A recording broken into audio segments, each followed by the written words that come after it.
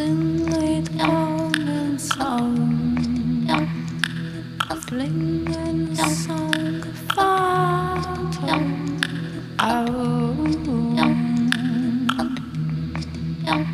Cause what's inside reality.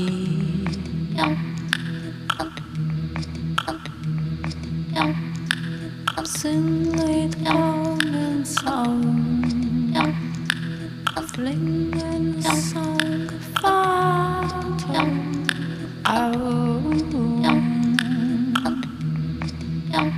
Cause what's inside reality.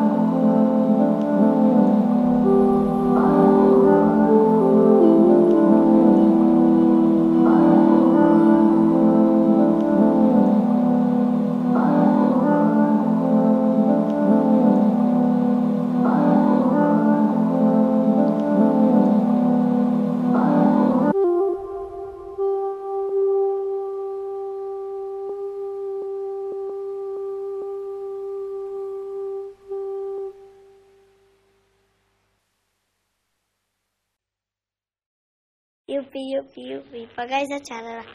Pa je prišel policaj pa je rekel, kdo je bil mojega sina. Mi, kako ste ga pobili, skladen pogled, a boste šli vsi v zapor, jupi.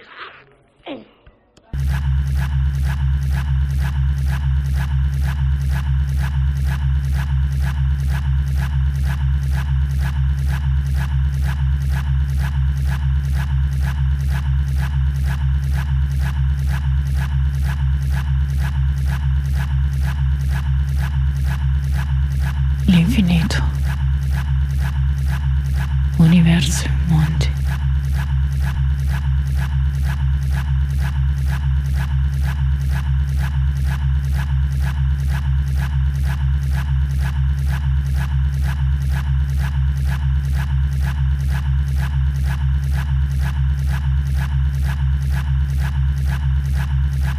Durezza, dolcezza, pensiero, movimento, giraffa, donna, esercito, debolezza, ebbrezza, tutte idee queste, ciascuno. Alcuni alberi non è consentito ragionare.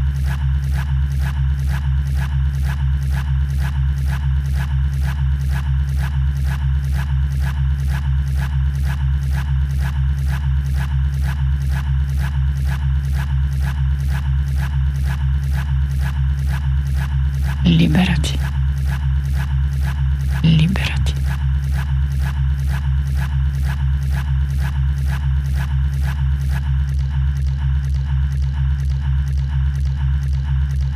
A priori.